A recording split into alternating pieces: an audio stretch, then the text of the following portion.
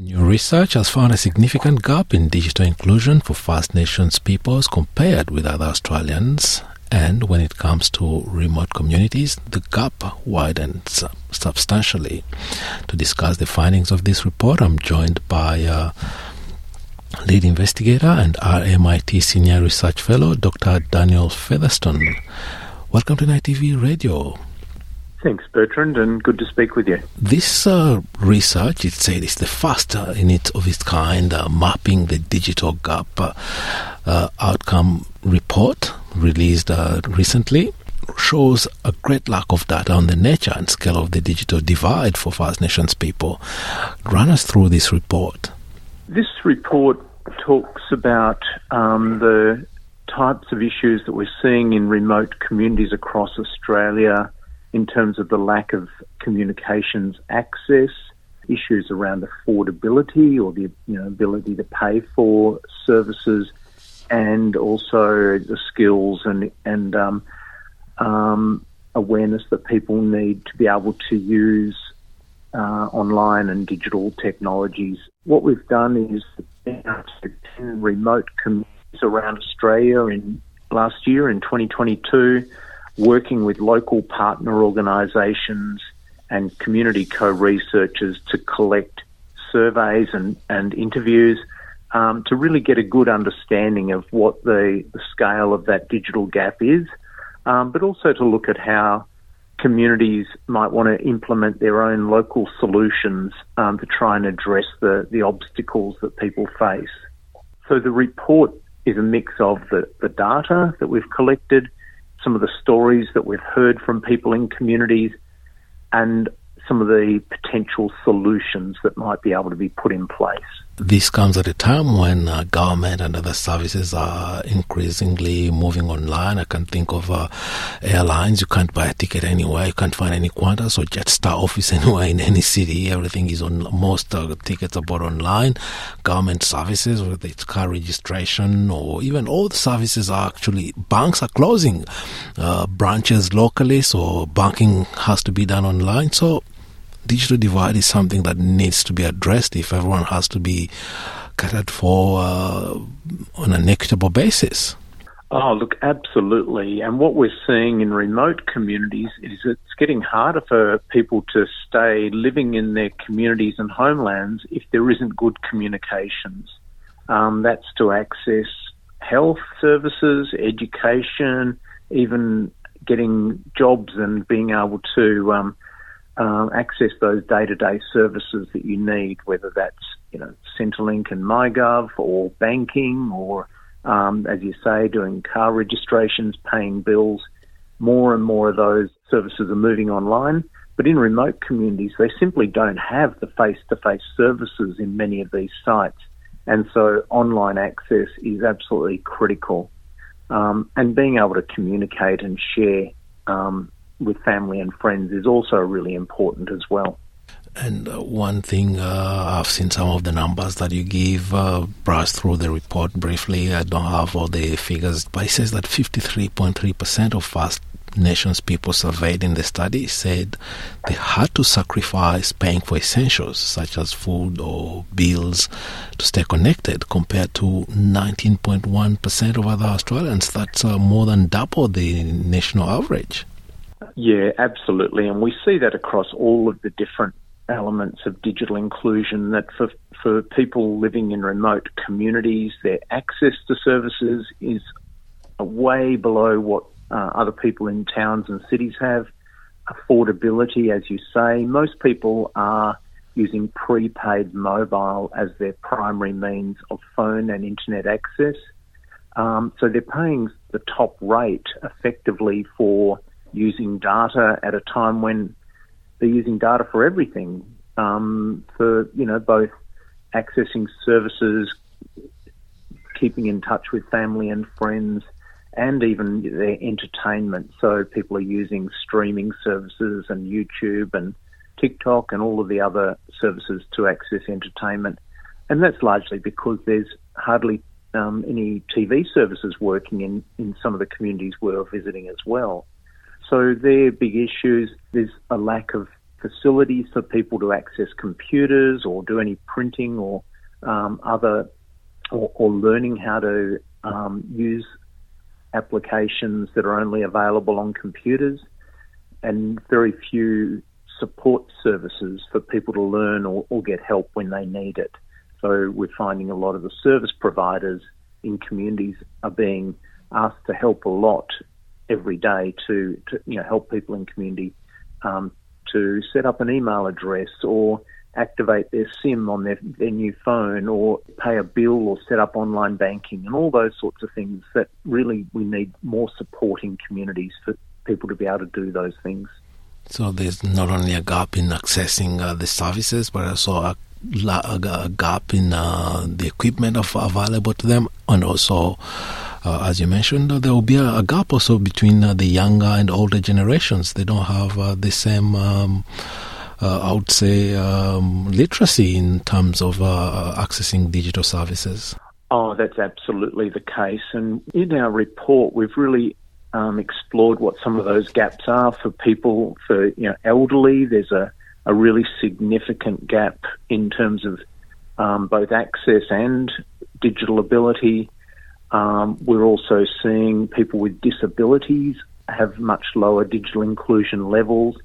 People who speak a language other than English at home often have not only English literacy challenges, but of course that also means that all of those services that are online in English are harder to use. And even what we saw was a gender gap. So surprisingly, males have a less digitally included than females. So we've really been able to see how this plays out not only between First Nations people and other Australians, but also within communities and between each of the different 10 communities that we visited. There are some really stark variations that we saw, and we're able to explain some of those. Looking at the figures again that you bring out, especially the ones about the Australian Digital Inclusion Index, 45.9% of remote First Nations participants are highly excluded compared to only 99.4% for the rest of the population. This is a huge gap. Look, it is. And we work as part of a annual national survey that's done called the Australian Digital Inclusion Index. So there's surveys being done right across Australia each year. But we needed a different way of doing this research in remote communities, doing face-to-face surveys. So we finally have this data. We've known for a long time there's been a big gap. Now we're able to see it. And that statistic you just said, about 45.9% of people are highly excluded. So that means that their level of digital inclusion is below a level that's considered to have what is needed nowadays in terms of being able to access services, being able to afford to use those services, and having the skills or knowledge to know how to use those when they need. They're really significant issues. While we know people in remote communities are very savvy, they pick up on using technologies very quickly, there's still about 670 small communities and homelands that have no mobile coverage. In those communities where there is mobile coverage, it's often very patchy and poor quality, so the speeds that they use can be very slow. And also we have issues where people don't have necessarily home internet access. They might have mobile, but they don't have internet within the home. They have to basically be outside to access the mobile coverage. And so there's very limited ability to do homeschooling or access their banking and things within the house. So those gaps really play out and mean that people aren't able to get the services they need at home when they need them. Yeah, yet a few years back when the NBN was being rolled out nationally, we were promised there will be Australia-wide coverage and no one would be left behind, and yet the gap is just really glaringly open there. NBN, National Broadband, National broadband network supposed to reach everyone, yet communities are left behind. Yeah, look, absolutely. We've seen about 13% of households of, the people we've surveyed in those 10 communities are using an NBN SkyMuster service or satellite service. That's a lot of people that don't have a home internet. They're still reliant very much on the mobile, where that exists. NBN have been doing a lot of additional work to roll out Wi-Fi hotspots into communities to provide a level of free access. And that's been really useful for those communities where, people don't have coverage or they don't have the money to pay for their data at that time. They can access online services.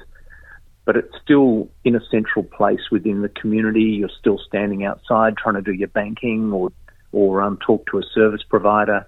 What we do need is more of that home access or special spaces within communities where people can use these services.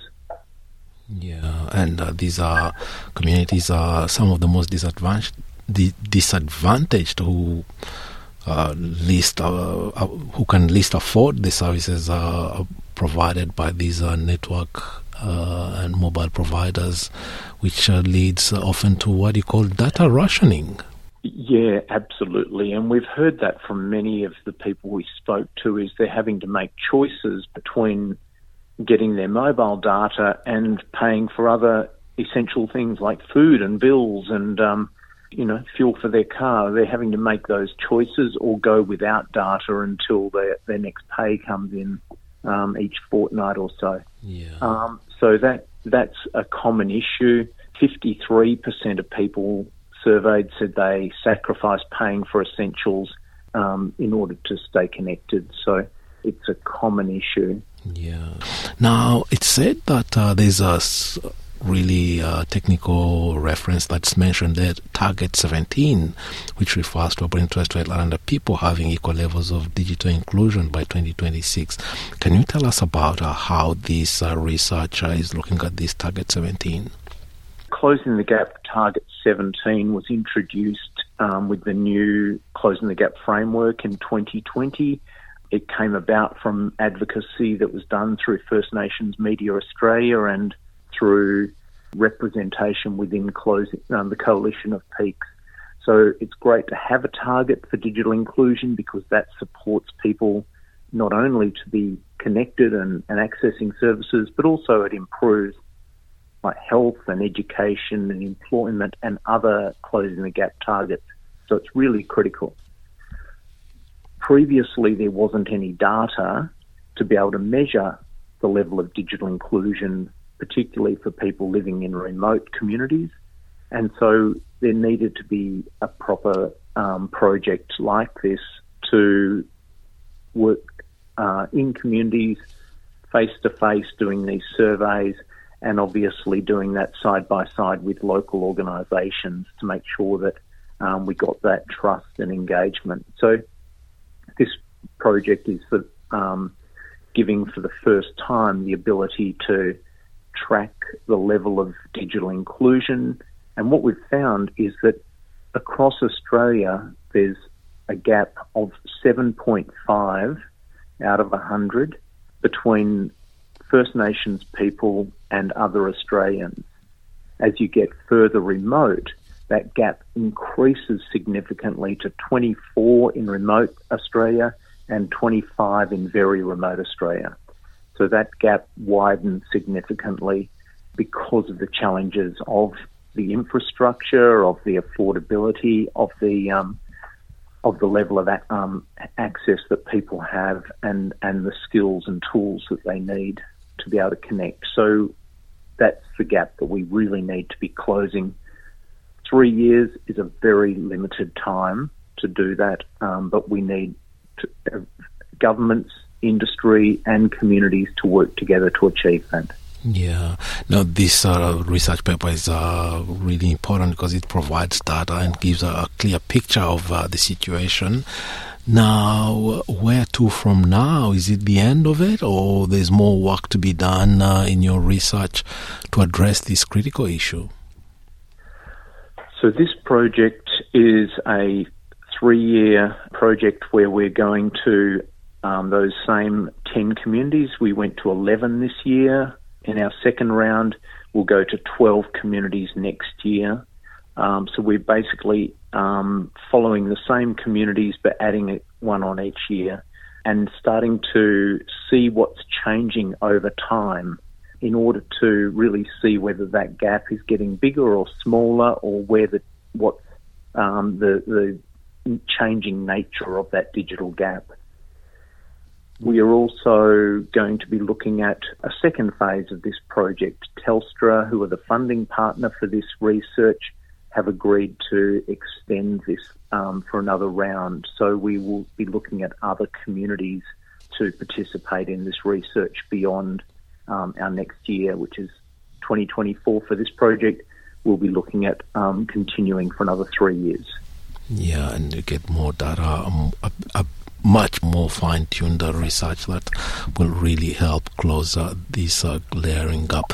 Before I let you go, anything you would like to add we may have missed that's really important you must bring to the attention of our listeners? Yeah, look, we're very aware that the research we're doing is focused in remote and very remote communities. We know that the digital gap also exists in urban and regional parts of Australia, and we need that data as well to really track closing the gap target 17. We've certainly been talking about what needs to be done to be able to address that lack of data in urban and regional communities. And through our participation with the First Nation Digital Inclusion Advisory Group, which has been set up to talk to the government, particularly Minister Rowland, the Minister for Communications, having a First Nations leadership in this space has been really important.